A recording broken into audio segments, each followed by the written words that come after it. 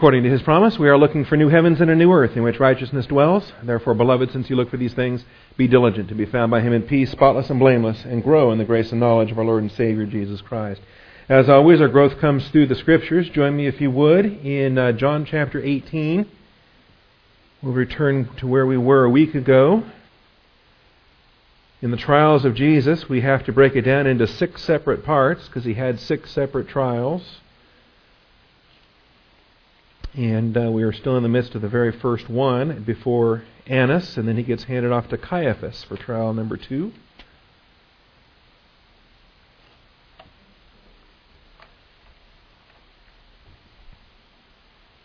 Another advantage we have to the new projector is the ability to put a wide-angle picture up there, get more coverage on our screen.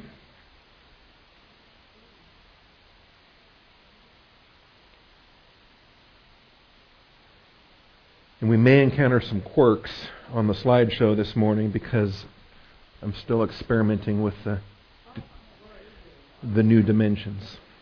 All right. Go ahead and ooh and ah here for a moment, and then we'll pray. This is Dennis. Spent about 4 hours here getting that mounted up in there, and running cables under here, and climbing under the pulpit, and all that stuff.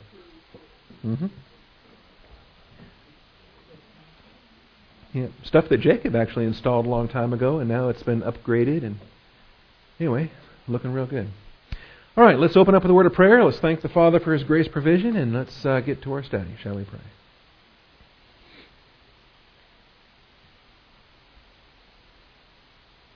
Most gracious Heavenly Father, we do come before Your throne of grace this morning, once again, undeserving, Father, the objects of Your grace, and thankful for this opportunity. We have the blessing and privilege to study to show ourselves approved, to search the Scriptures, see if these things are so. I thank You for a body of believers that's committed to teaching, Father, line upon line, precept upon precept. No one's coming here for the fun and games or the entertainment, Father. They're coming here to learn, and I appreciate that. So, Father, bless our time today. Teach us what we need for our application, for the assignments You've designated. Father, open our eyes to see the example of our Savior and how it is that we can be imitators of Him. Particularly, Father, as we go through this difficult episode, and we see the unfairness, we see the miscarriage of justice, we see politics and everything else that's ugly in this life, and it puts our Savior on the cross. And yet, Father, that's Your plan. That's Your glory, Father, to redeem each one of us, and we thank You for it. So, Father, bless our time today. We thank You in Christ's name. Amen. All right, we are going to combine episodes 26, 27, 28, and 29 all into a single outline. And so that's what we introduced a week ago. Episode 26 is the first examination by Annas, followed by episode 27, the trial by Caiaphas and the council and the Sanhedrin. Sometimes folks divide that out into 3, Annas, the Caiaphas, and the council. But the third one is really just a continuation of the second one once the sun comes up, because trials at night were illegal, and so they had 2 illegal hearings, and then they continued on after morning in order to make it legal and to pronounce him guilty and send him off packing to Pilate. So those are the first 3. Then trials 4, 5, and 6 are between Pilate, Herod, and back to Pilate again in the morning on this Friday morning. So in the Gospel of John, we start in chapter 18 and verse 12, and it takes us down through verse 27, and then following that we will move on. You'll notice in verse 24, Annas sent him bound to Caiaphas the high priest, and so we'll move on to the Synoptic Gospels to handle the remainder of these episodes. But for today, though, John 18, as we deal with this, starting in verse 12. The Roman cohort and the commander and the officers of the Jews arrested Jesus and bound him and led him to Annas first, for he was father-in-law of Caiaphas, who was high priest that year. And we'll see that idiom, high priest that year. Okay, it comes up several times here in the Gospels, and there's a reason for it. Now Caiaphas was the one who had advised the Jews that it was expedient for one man to die on behalf of the people. And when you go back to John chapter 11, you'll read about that, and we'll do so here shortly. But the sentence has already been predetermined. They already know the outcome of this trial. They just have to conduct the trial to get there. All right? They already know what the end result is supposed to be, as far as they're concerned. So it is expedient for one man to die on behalf of the people. And thank God for it, that one man died so that we may have eternal life, right? That's the unbeknownst prophecy that Caiaphas uttered on that occasion. He was actually speaking truth in his evil, in his pronouncement of the intention to commit murder. Simon Peter was following Jesus, and so was another disciple. We know this to be John. He never writes about himself or puts his own name in there. Now that disciple was known to the high priest and entered with Jesus into the court of the high priest. But Peter was standing at the door outside. So the other disciple, who was known to the high priest, went out and spoke to the doorkeeper and brought Peter in. Then the slave girl who kept the door said to Peter, "You're not also one of this man's disciples, are you?" And he said, "I am not." So there's denial number one of the three denials that Peter's going to utter before the rooster crows. We see these things here. The slaves and the officers were standing there, having made a charcoal fire, for it was cold, and they were warming themselves, and Peter was also with them, standing and warming himself. We get to the trial portion of it, and here's what Annas is all concerned about. The high priest then questioned Jesus about his disciples and about his teaching. And so Jesus answered him, "I have spoken openly to the world. I have always taught in synagogues and in the temple, where all the Jews come together. I spoke nothing in secret. Why do you question me? Question those who have heard what I spoke to them. They know what I said." When he had said this, one of the officers standing nearby struck Jesus, saying, "Is that the way you answer the high priest?" And, there's nothing wrong with what he said. He just didn't like his tone, right?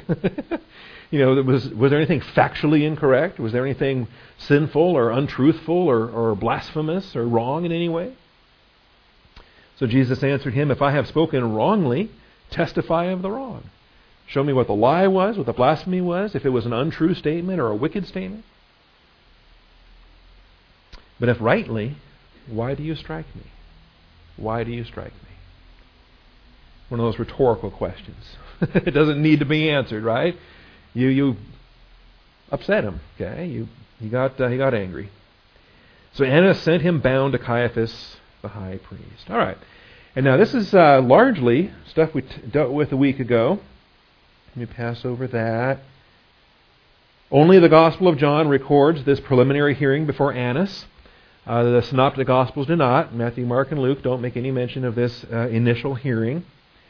But the Gospel of John does. Only the Gospel of John records a preliminary hearing before Annas prior to the trial by Caiaphas. And under this, we've got subpoints. When we get to main point 2, we'll deal with Caiaphas. The notes we talked about last week related to Annas. We do note that at this point, the Roman components disappear. Once the soldiers make their delivery, this episode is strictly Jewish. There is no Roman component to this trial. There's no Roman component to the next trial. And it's at the conclusion of the next trial, just as soon as the sun comes up and they can pronounce him guilty, they're going to ship him back to the Romans. Then the Roman components will reappear. But for the nighttime underhanded activity, it is strictly in a Jewish context. So in verse 12, we see the cohort and the commander. Those are Roman elements, and they disappear after verse 12. They're not going to come back again until, in this chapter, way down in verse 28. They led Jesus from Caiaphas into the praetorium. And then we return back to the Roman components, starting in verse 28. Secondly, Annas comes from the Hebrew Hanas, the Hebrew Hananiah. And just like Anna comes from Hannah. So if you know a girl like Hannah Pickett or a girl named Hannah, it's the same name as Anna. All right. Same thing with Annas. It really should be Hannas or Hananiah, as in Daniel's three friends, Hananiah, Azariah, and Mishael. 11 different Hananiahs in the Old Testament, and those are kind of fun if you want to read through those. Josephus also wrote about this guy. We did some historical work on it. I recommended you get to the Grace Notes website and go through the material there on the book of Acts. where Annas and Caiaphas are spoken of. We read from Josephus in his Antiquity of the Jews related to this Annas, how he was, not only was he high priest, but he had been deposed as high priest, and then 5 of his sons became high priest at different stages. His son-in-law becomes high priest. In fact, he is the present high priest as far as this time frame goes for the crucifixion of Jesus Christ.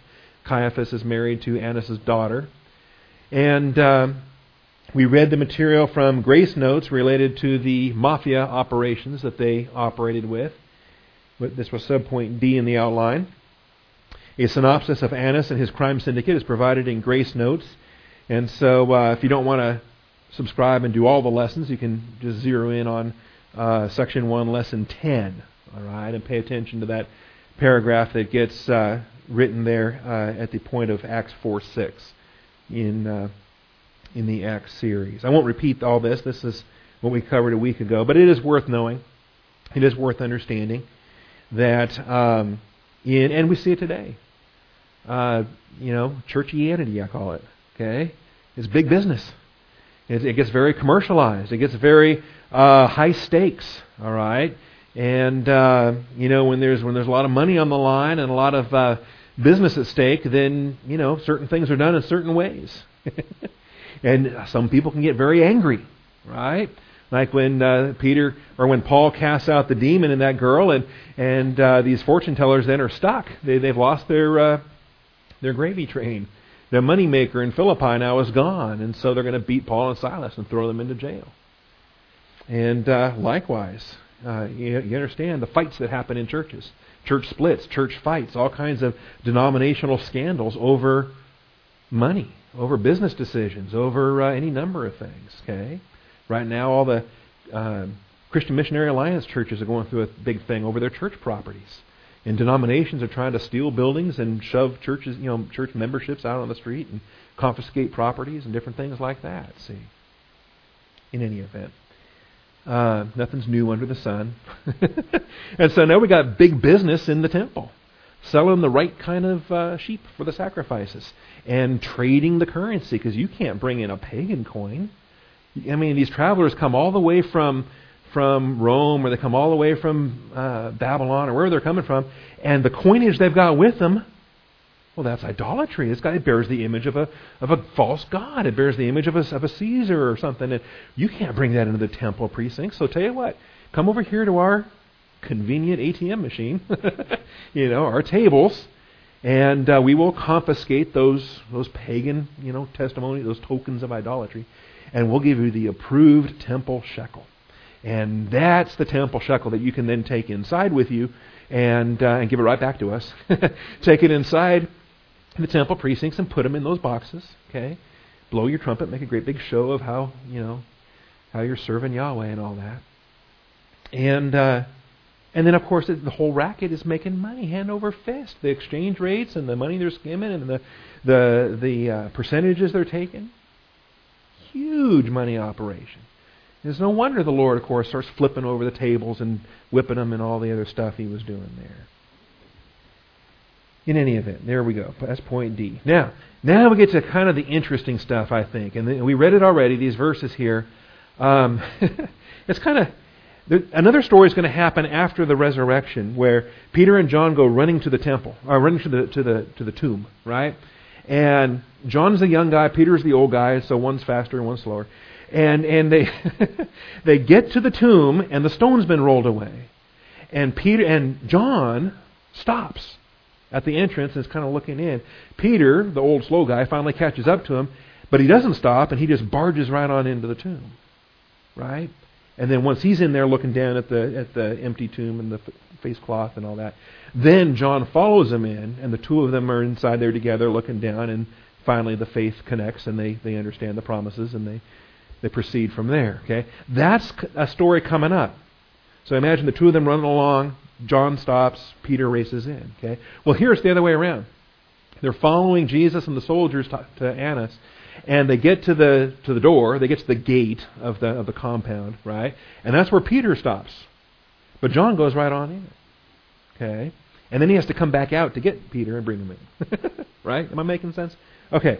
So, and the reason why John just went right on in is because he's known.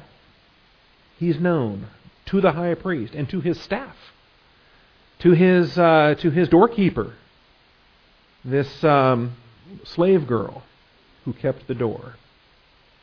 And then the doorkeeper, in verse 16, is a feminine gender, matches slave girl who kept the door in verse 17. But this is point E, and as we ran out of time last week, I wanted to make sure we come back to this today to really chew on it and give it some more thought. The Apostle John was known to the high priest and had access to his house. He was known to the high priest and had access to the house. And the reason why we better pay attention to this is because the mythology or the imagery, the idea that these guys are just illiterate fishermen, they're a bunch of nobodies and who knows them and they're real obscure. We might have that sense, and it's probably true related to perhaps Peter and Andrew, because we don't know so much about their family background. But we cannot claim this with respect to John and James, the sons of Zebedee. Zebedee was a significant person in his generation, and likewise Jesus, being the son of Joseph and Mary, and the lineage that they have traced all the way back to Nathan and to Solomon, and this is royalty, all right, as far as they're concerned. And we can't lose sight of that. There is no he has a claim to the throne of David, and no one in the temple can dispute that, because they maintained all the birth records. Right? They maintained it. They know that he is the heir. He is entitled to the throne. And if the Romans are removed, and if the Davidic throne is reseated, he's the one entitled to sit there. Because Joseph's gone by now. We don't see Joseph any time after Jesus is 12 years old in the temple. We never see Joseph again after that. So Jesus is the one that's entitled to sit on that throne. Now, as far as the lineage goes, when we understand that the sons of thunder are cousins to Jesus, that helps. James and John are cousins to Jesus because their mother was the sister of Jesus' mother. John's mother, her name was Salome or Salome. She was Mary's sister. And this is why we ran out of time, because it takes a while. You got to chart it out. You got to look at all the gospel accounts in John 19:25, and you see a listing of women standing there at the cross. And then you go to Matthew 27, and you see a listing of women standing at the cross. And you go to Mark 15, and you see a listing of women standing at the cross. And then you realize, wait a minute, we got to put these three lists together. Okay? We have to harmonize. And so, if in one record we're told the mother's sister was there, and in another record we're told that the mother of the sons of Zebedee was there, and then in another gospel record we're told that Salome was there, we're able to harmonize and identify and put the point out the way we do. John's mother, Salome, was Mary's sister. And we combine all three accounts at that point. And by the way, this isn't obscure either. There's a lot of folks take the same harmonization, and it's a fairly common understanding.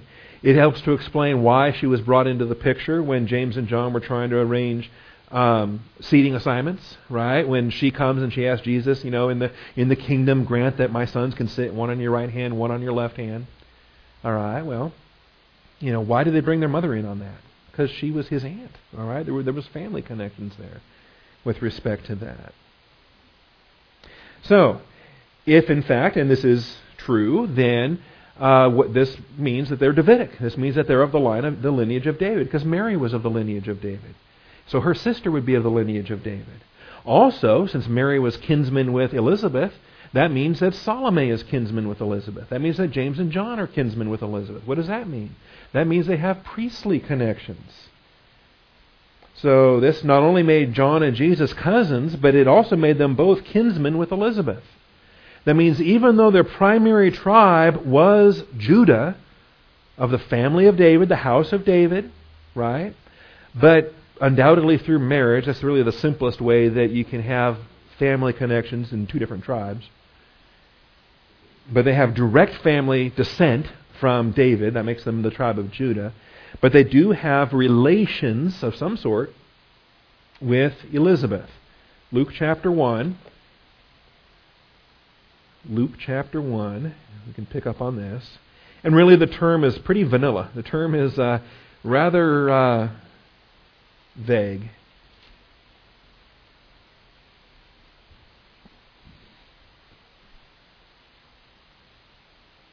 Oh, nice.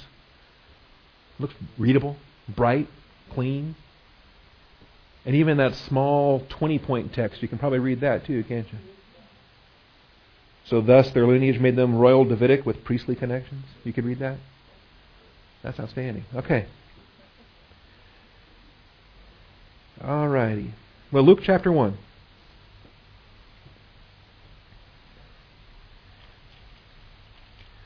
I imagine we taught this some 4,000 hours ago, right? What is this? Lesson number 413. Okay. Well, going back to 2004 when we started this series, and the announcement of the birth of John the Baptist to Zacharias and Elizabeth here. In the days of Herod, king of Judea, there was a priest named Zacharias of the division of Abijah.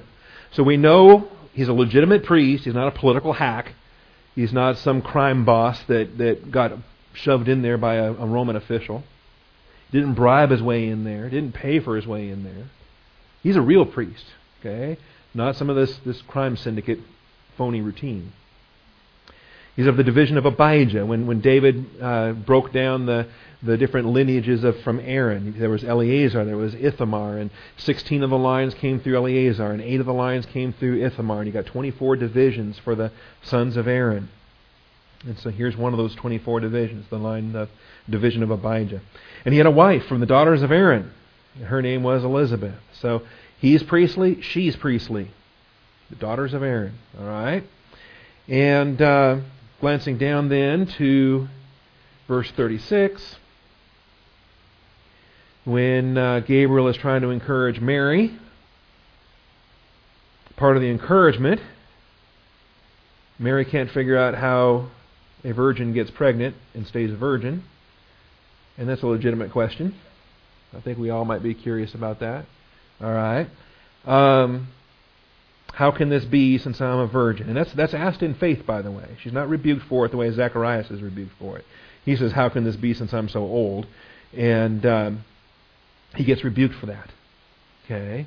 There's 2 different ways you can say, how can this be?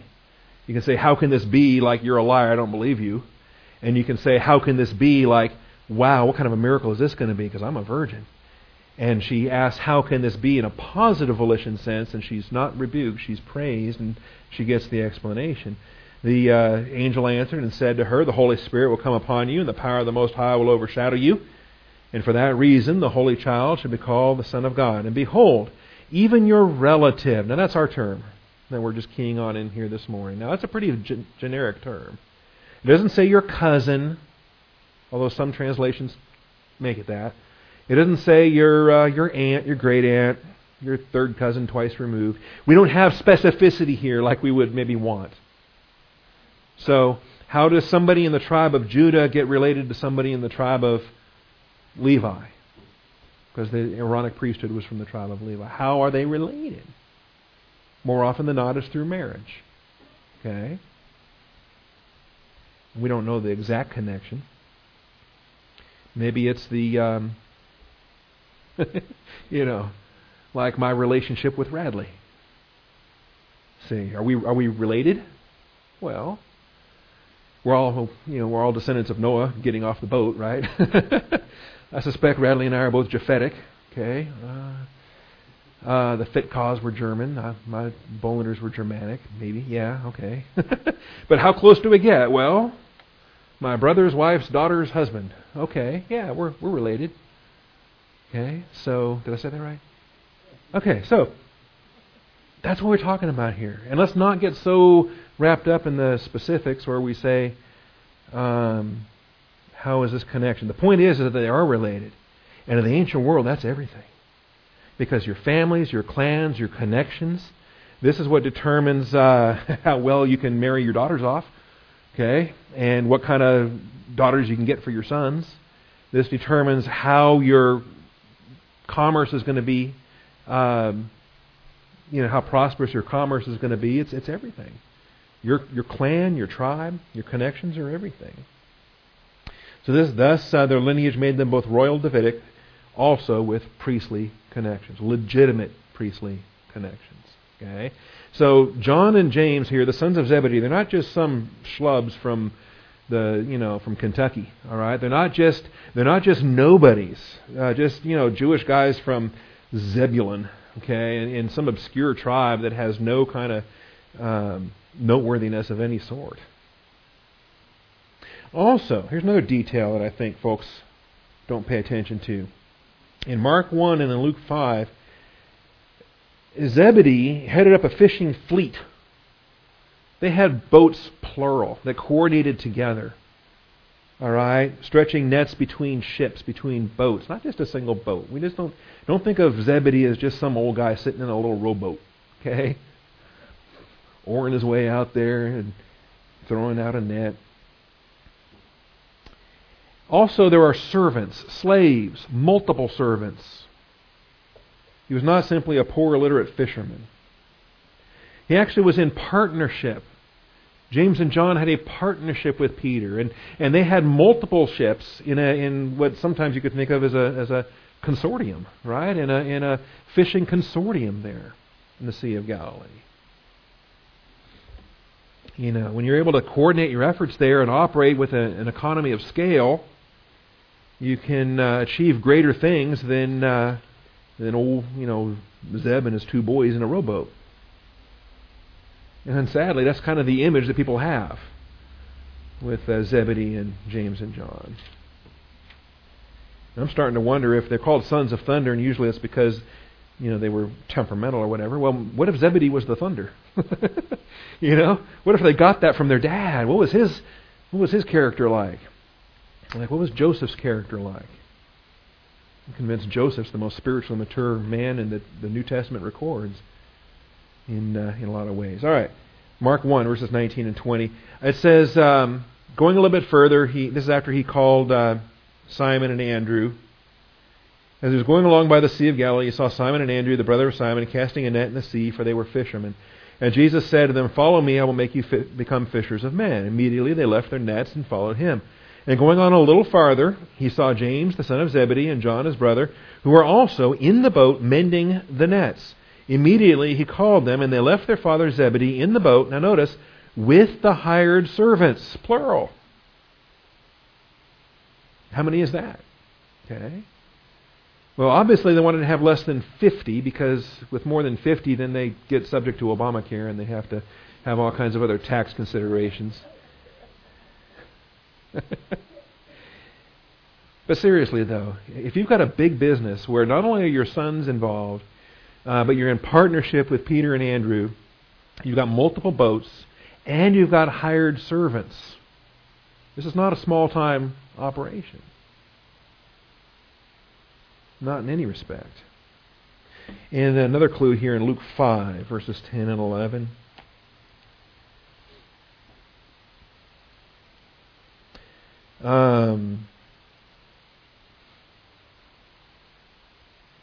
This is where they needed to switch the other side with their nets, and they'd worked all night and gotten nothing. And he said, "Well, try the other side." And they haul in so many fish it almost capsizes the boat. Notice now, verse 7 says they signaled to their partners in the other boat. Partners, okay, for them to come and help them, and they came and filled both the boats, so they both began to sink. That's when Peter, of course, has his remorse. Peter has a lot of that. And then boats, plural, in verse 11. So we got partners. Verse 10. James and John, sons of Zebedee, who were partners with Simon. And Jesus said to Simon, and then they brought their boat. So we got a partnership, a multiple ship fleet in a fishing consortium. This is, interesting. And people don't pay attention to it, okay? And you start to realize that they had means. They have a house in Capernaum. They've got a house in Jerusalem. Who maintains multiple houses? Okay? Not the poor people. The well-to-do. Okay? The folks who can. And you're going to have slaves in both places to maintain it while you're not there. Different aspects. As John's got a house in Jerusalem, he brings Mary into that house after the cross. All right. And he's known to the high priest. He's known to the high priest. Ask yourself, Who are you known to? Who am I known to? Is there anybody famous that knows you? Okay? In power and influence? If you walked up to the White House, would they know who you are? Would you have entrance in? Okay? Okay, forget that. The governor's mansion. The mayor's office. Do you know the captain of your neighborhood watch? Okay? Who do you know? Who knows you? And then what salt and light impact do you have anyway? What should you have?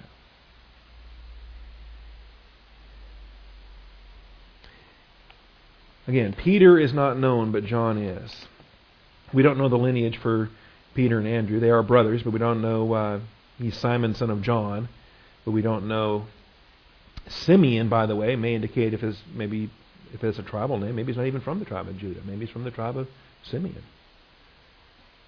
When it comes right down to it. We don't know about Peter and Andrew.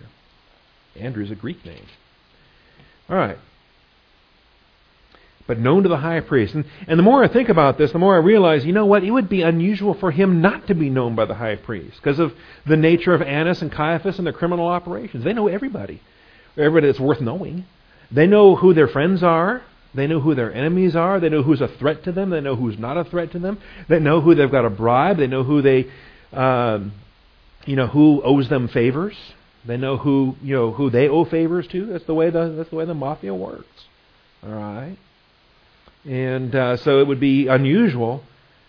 It'd be like somebody today not knowing the royal family, okay, in England, not knowing the order of succession, not knowing, if the Queen dies or if Charles dies before the Queen, who becomes the heir then? Who's second in line? Who's third in line? Who's fourth in line? Okay, and we don't pay much attention to that in this country, but they sure do over there. All right, and this baby, man, we're going to get probably daily updates on this pregnant princess now, right? And she might have twins. And for the first time ever, if it's a girl, she will be heir. Okay? Isn't that wild? Because they changed that a while back. The point is, James and John and Jesus, they are a line of David, which means that Annas knows exactly who they are. He's got their full family records. He's got everything. All right. Point F. Annas' primary interrogation centered on Jesus' disciples and doctrine. Annas' primary interrogation centered on Jesus' disciples and doctrine. Verse 19. The high priest then questioned Jesus about his disciples and about his teaching.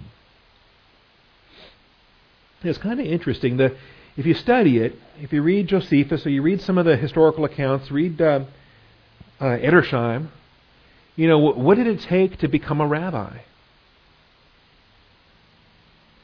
Well, depends on who you ask. To the Pharisees and Sadducees, it took an extensive education. It took an extensive approval among your peers. It took an but fundamentally, though, all it really took was disciples. If people followed you around, you were a rabbi. If you had students, if there were people that sat and listened to you, well, then you were a rabbi. You had students, you're a teacher. And they may not like it. Your peers, your competitors, your fellow rabbis may not like it. But you had disciples. You had students. Okay? And they may want to, they may mock it, they may scorn it, they may try to influence your disciples to say, well, who are you? What, do they know that you don't have the right degrees? Do they know that, you're not approved? Kind of a thing. But they're not going to like his disciples either. You get to Acts chapter 5 and they're criticizing the disciples too, when it comes right down to it. So this is what his focus is, his disciples and about his teaching. And which I find interesting. What's the purpose in asking these questions? And what's the answer he's trying to get? You start to wonder, if they're looking for evidence, then what kind of evidence might they find by inquiring into the disciples and into the teaching? Okay. What advantage, what edge are they trying to get here? in different things, because it's all going to be political. Don't start to think of this as not having political significance. All right. But his answer is not giving Annas what he wants. I have spoken openly to the world. I've always taught in synagogues, in the temple, where all the Jews come together. I spoke nothing in secret. Okay? Nothing in secret. This isn't any kind of conspiracy. I'm not gathering followers in a military sense. We're not creating an insurrection. Now, there had been some of that. Some of the false Christ had gathered some soldiers and tried to do some terrorist attacks and tried to murder some Romans and different aspects there. But Jesus is doing none of that. Okay? And his disciples, now some of them were secret. And maybe that's part of what they were trying to get. Nicodemus was a secret disciple. Joseph of Arimathea, secret disciple. They were connected as Pharisees and didn't want that connection exposed. Right? Is that part of what Annas is driving at here? Is he trying to unearth some moles in his organization, maybe? Hard to say. Okay. Now John, I mentioned this last week, John is known. Not only is he known, but he's known as a disciple. There's no hiding it for John. When the slave girl asked Peter, "You are not also one of his disciples, are you?" She's admitting that she is assigning John as a disciple of Jesus. That also is a significant term. So John is known as his cousin and as his disciple. There's no hiding it. John's very public about that. But Peter was not known. He was not on the list until this event. Okay, tries to deny it. We're going to. I hope that we chew on these things. Hebrews talks about showing sympathy to the prisoners, identifying with them, choosing rather to endure ill treatment with them. Well, what if your identification with the prisoners puts you at risk? They had to do that. If you identified with a prisoner, if they were in prison for being a Christian and you identified with them, they're going to start looking at you next. Right? What are you doing here? If you think about it, in many cases, the jails weren't the Cadillac resorts like we have today. They weren't fed with all the finest and everything. Even to the modern times, you're in jail in Turkey. They don't feed you. Your family brings you your food, or you don't eat, or you get tough and you take somebody's food in there, right? In a Darwinian survival fashion, whatever you want to do. Okay, so if you're in jail for being a Christian, and someone's bringing you food, you realize that's a statement of faith. You're choosing to identify with the people of God. And John passes this test here. Peter fails in this episode, which we'll see coming up. All right, so learning about these disciples, learning about this doctrine. It's interesting because this interrogation is not open to the world. In Jesus' answer, what he's doing is he's condemning what's going on. He's condemning the very proceeding where the question was just asked. This interrogation is not open to the world, and Jesus' defense spotlights Annas' criminal court. The very answer that he gives. And it's so brilliant the way that he does. He doesn't have to tell Annas that, this proceeding is illegal. We're meeting at night. We're not in open court. I'm not in public view. He doesn't have to tell Annas any of that. All he has to do is say, well, as far as my ministry goes, everything I've done has been out in the open. Everything I've spoken is public record. You have no shortage of witnesses if you really want to learn the content of my doctrine. And I like that. I like that a lot. I love it in what we do here. I like the fact every MP3 file sits there on the website. So if the government wants to investigate and find out what we're teaching, I'll send you a link. Okay? I'll email it to you. Listen to anything you want to listen to.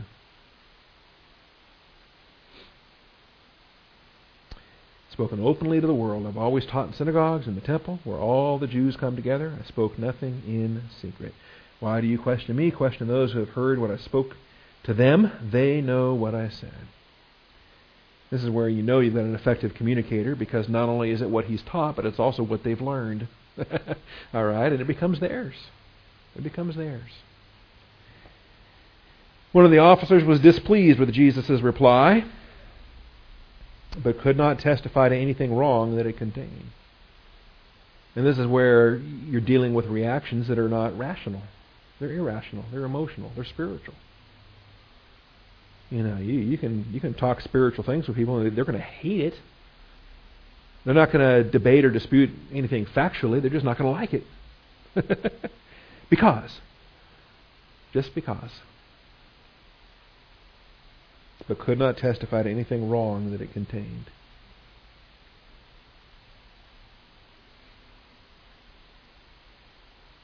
Can we expect we got days like that coming up?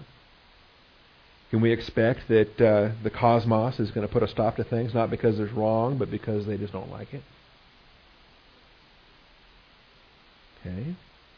At what point will we be considered child abusers?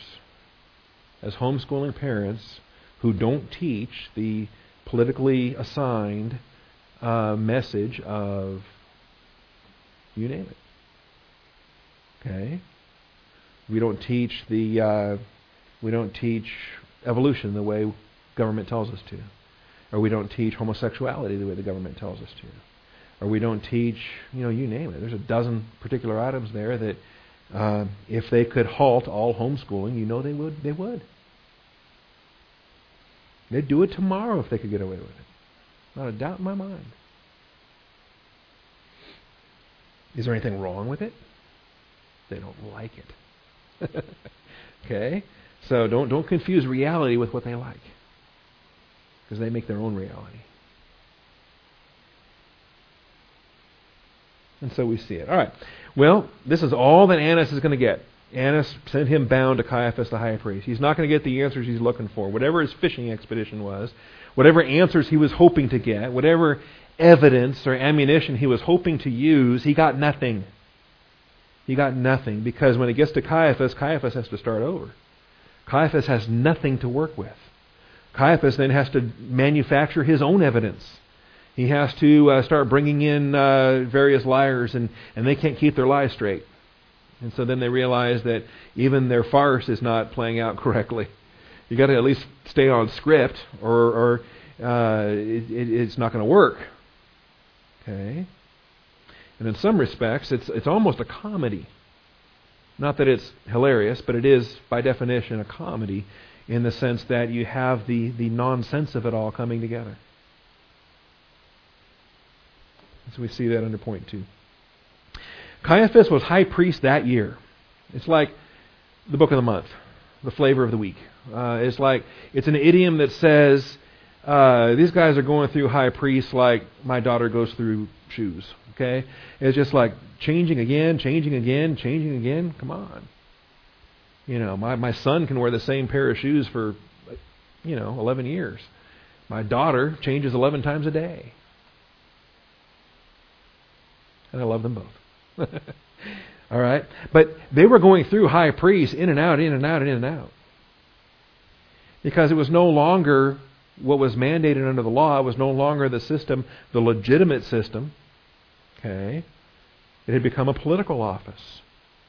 And sadly, it had become a political office during their so-called golden age when they threw off the bondage to Antiochus Epiphanes and when they claimed an independent throne under the Maccabees.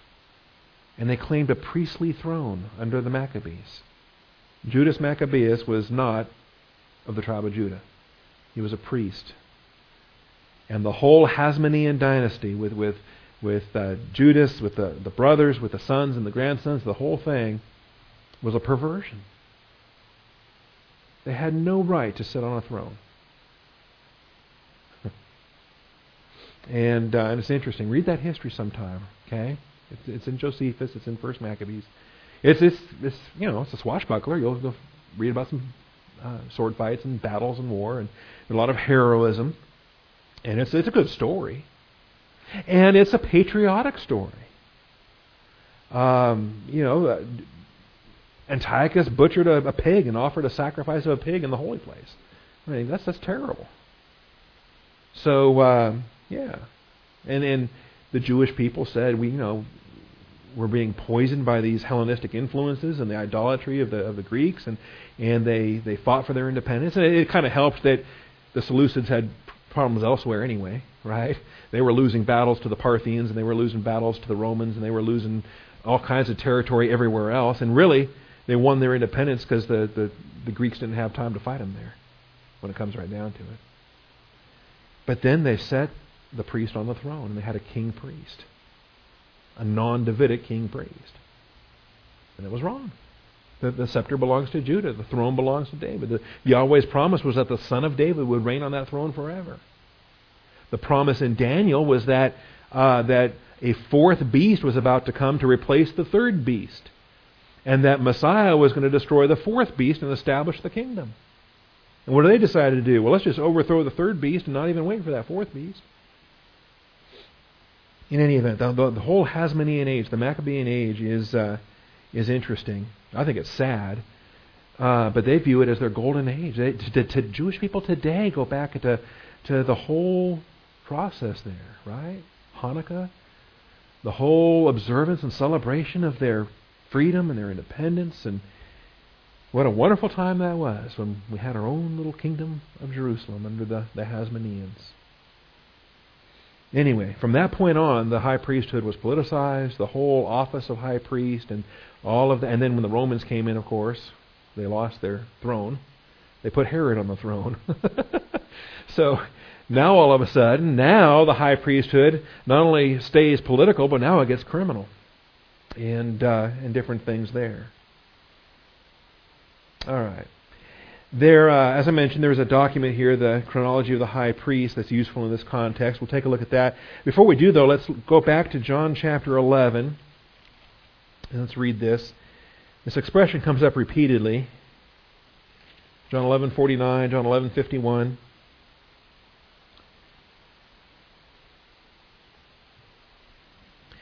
John 11, of course, is the resurrection of Lazarus. I am the resurrection and the life, okay? And Lazarus is restored to physical life, and that is just the final straw. They can't tolerate any more of these miracles. And so the Pharisees get a report of what Jesus had done, and so therefore the chief priests and the Pharisees convened a council. It takes a lot to get the chief priests and the Pharisees to coordinate together. They hated each other. Okay, the priests were Sadducees, the Pharisees were the ones that took a stand originally. You know why there are Pharisees?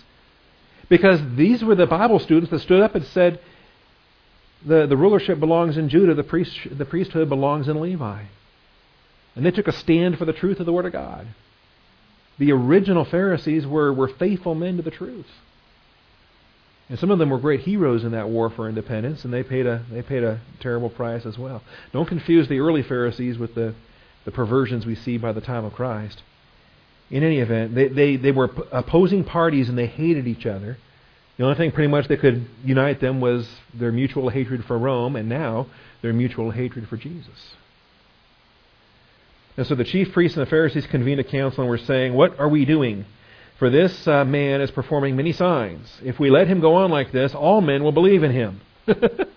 Okay? And they're saying that like it's a problem. And, even worse, the Romans will come and take away both our place and our nation. What's worse, the destruction of the nation or our loss of privilege? They will take away our place. See, right now they tolerate the Sanhedrin running local affairs, running religious affairs, running Jewish affairs.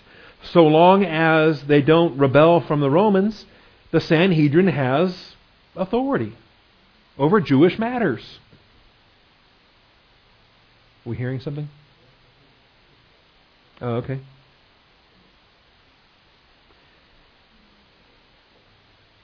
Should we pray that it doesn't explode?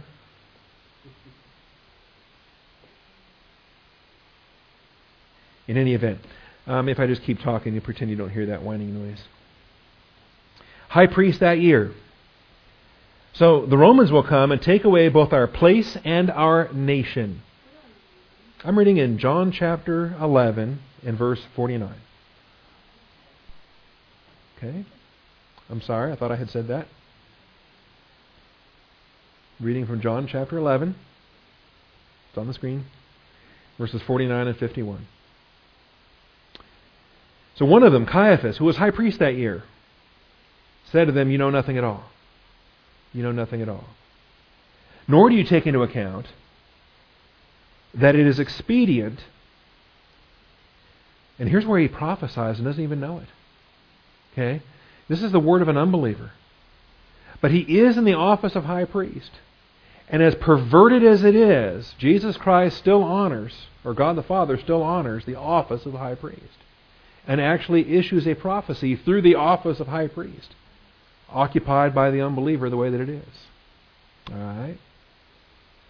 Nor do you take into account that it is expedient for you that one man die for the people, and that the whole nation not perish. Is it not better that one man die so that the whole nation doesn't perish? Okay? And think about it. God so loved the world that He gave His only begotten Son. The same word, perish. Whosoever believeth in Him should not perish, but have everlasting life. One man dies so that we don't perish. Okay? He didn't say this on His own initiative, but being high priest that year, He prophesied that Jesus was going to die for the nation. Not only that nation only, but all humanity. He might also gather together into one the children of God who are scattered abroad. All redeemed humanity will be brought into one body, the mystical body of Christ, the church age.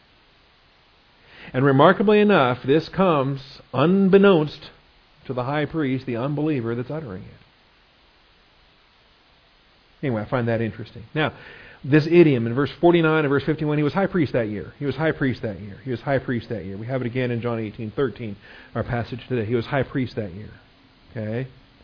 It's a dismissive expression. It's a mocking tone.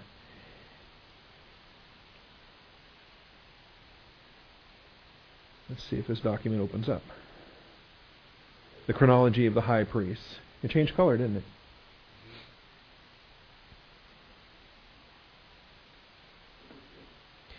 In any event, there's a document on Grace Notes. If it won't load, I'll load it myself. Here we go.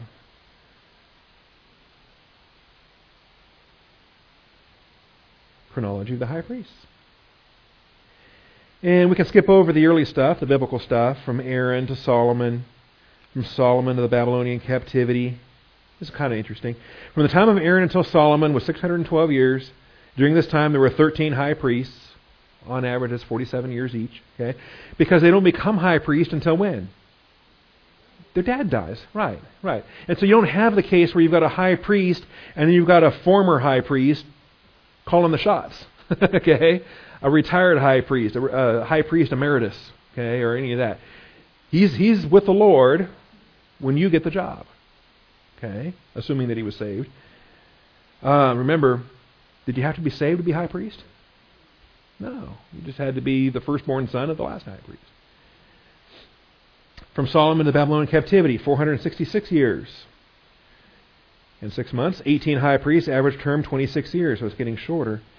Josedek, high priest when the captivity began. His son Jesus was high priest when the people were allowed to go back into the land. From the captivity until Antiochus Eupator, 415 years. With 15 high priests, that also duplicates Jesus there, son of Josedek. Antiochus killed Onias, the last of this series. Now this is what's important. This is where it gets off, the train jumps the tracks here. Okay? Antiochus killed Onias, the last of this series, and appointed Jochamus. I'm probably saying that wrong. Jochamus was descended from Aaron, but he was not the son of Onias. Okay? So what have we done? We've just lost the father to son, father to son, father to son, father to son line. Now he's Aaronic. Okay? So shouldn't that count for something? Isn't that close enough? I mean, come on, relax. That's good enough. Okay? Here's the thing. We in our humanity are content with what's good enough. Well, that's good enough. That's close enough. Come on. When God is precise, then good enough isn't good enough. Okay? God's standard is perfection. God's standard is obedience. So Jochamus served 3 years till his death. No one succeeded him, and there was no high priest for 7 years. Then the Hasmoneans, or the Maccabees, they defeated the Greeks. Then they appoint Jonathan to be high priest. Okay, we're going to have a high priest again. Jonathan was killed. And why did they pick Jonathan? Because he was their son. Yeah, he was the son of Judas, right, of Matthias. Matthias was the dad, Judas, Jonathan. There were 5 sons. Anyway. So, And it would have been his brother, but his brother died in the battle too, so he's next in line. Jonathan was killed by Trypho, succeeded by his brother Simon. Simon was killed by his own son-in-law, and was succeeded by his son Hyrcanus. Hyrcanus was high priest for 30 years, died a natural death, one of the rare ones, leaving the succession to Judas Aristobulus. Aristobulus declared himself king of the Jews, and for a short time had both religious and political power. He died, and his brother Alexander was his heir. Now start to notice, when we get to some of these names, Hyrcanus, Aristobulus, what kind of names are these? Greek and Roman names, that's right, pagan names. And so his brother Alexander was heir. Alexander was high priest and king for 27 years, and just before he died, he gave his wife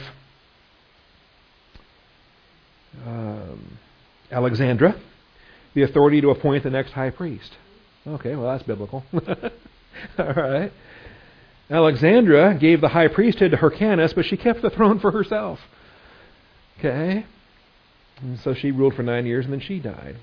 After her death, Hyrcanus' brother, a different Aristobulus, they have a civil war here, fought against him and took over both kingship and high priesthood. And here's the problem now. Now there's going to be a dispute. Because Mom said that one brother could have it.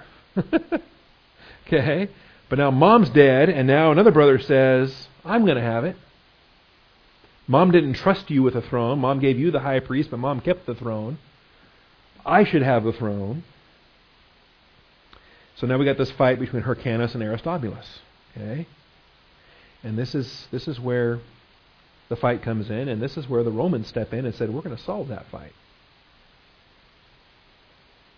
So, after a little more than 3 years, the Roman legions under Pompey took Jerusalem by force.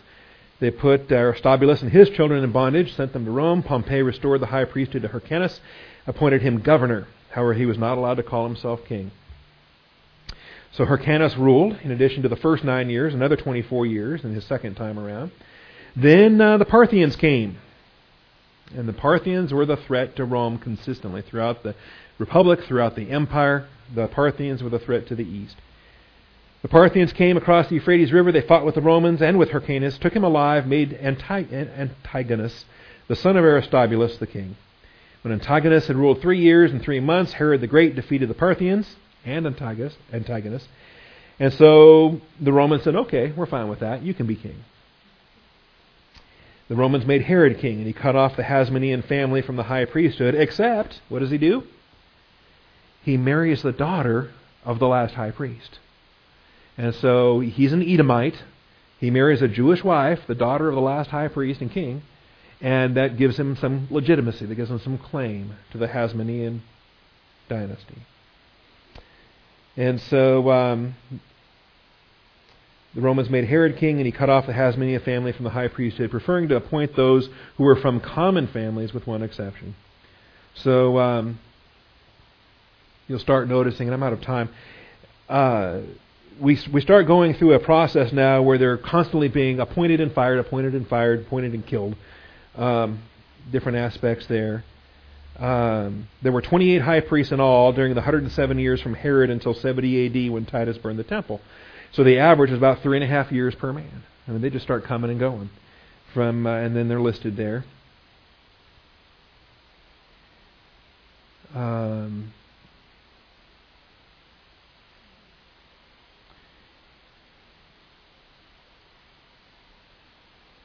Let's see if some of those jumped out at me as well. But there you have, number 13 is Josephus Caiaphas, the one that we see today, the one we'll come back to next week. He's called Caiaphas exclusively in the Gospels. He's called Josephus Caiaphas in Josephus, in the historical records. But he's the son-in-law of Annas. Annas himself is number 8, the son of Seth. And then his son Eleazar is number 11. His son-in-law is number 13. His other son, Jonathan, is number 14. His other son, Theophilus, is number 15.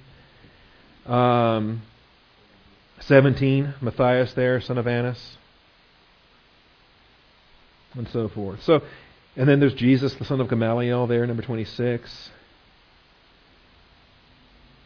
And that's the end of the document. So, in any event, I'm out of time.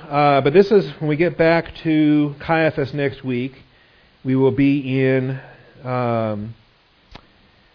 Matthew 26, and we'll see the assembled Sanhedrin, and we'll see that at this point, they're no longer asking him questions about his disciples or his ministry or anything. All they're doing now at this point is bringing in liars to try to convict him of some blasphemy. And that's the course of action that Caiaphas takes for trial number 2 and trial number 3 that take place here before the sun comes up and after the sun comes up on this particular morning. Thank you, Father, for truth. Thank you for your faithfulness. Thank you for the privilege we have to continue to assemble together. We thank you in Christ's name. Amen.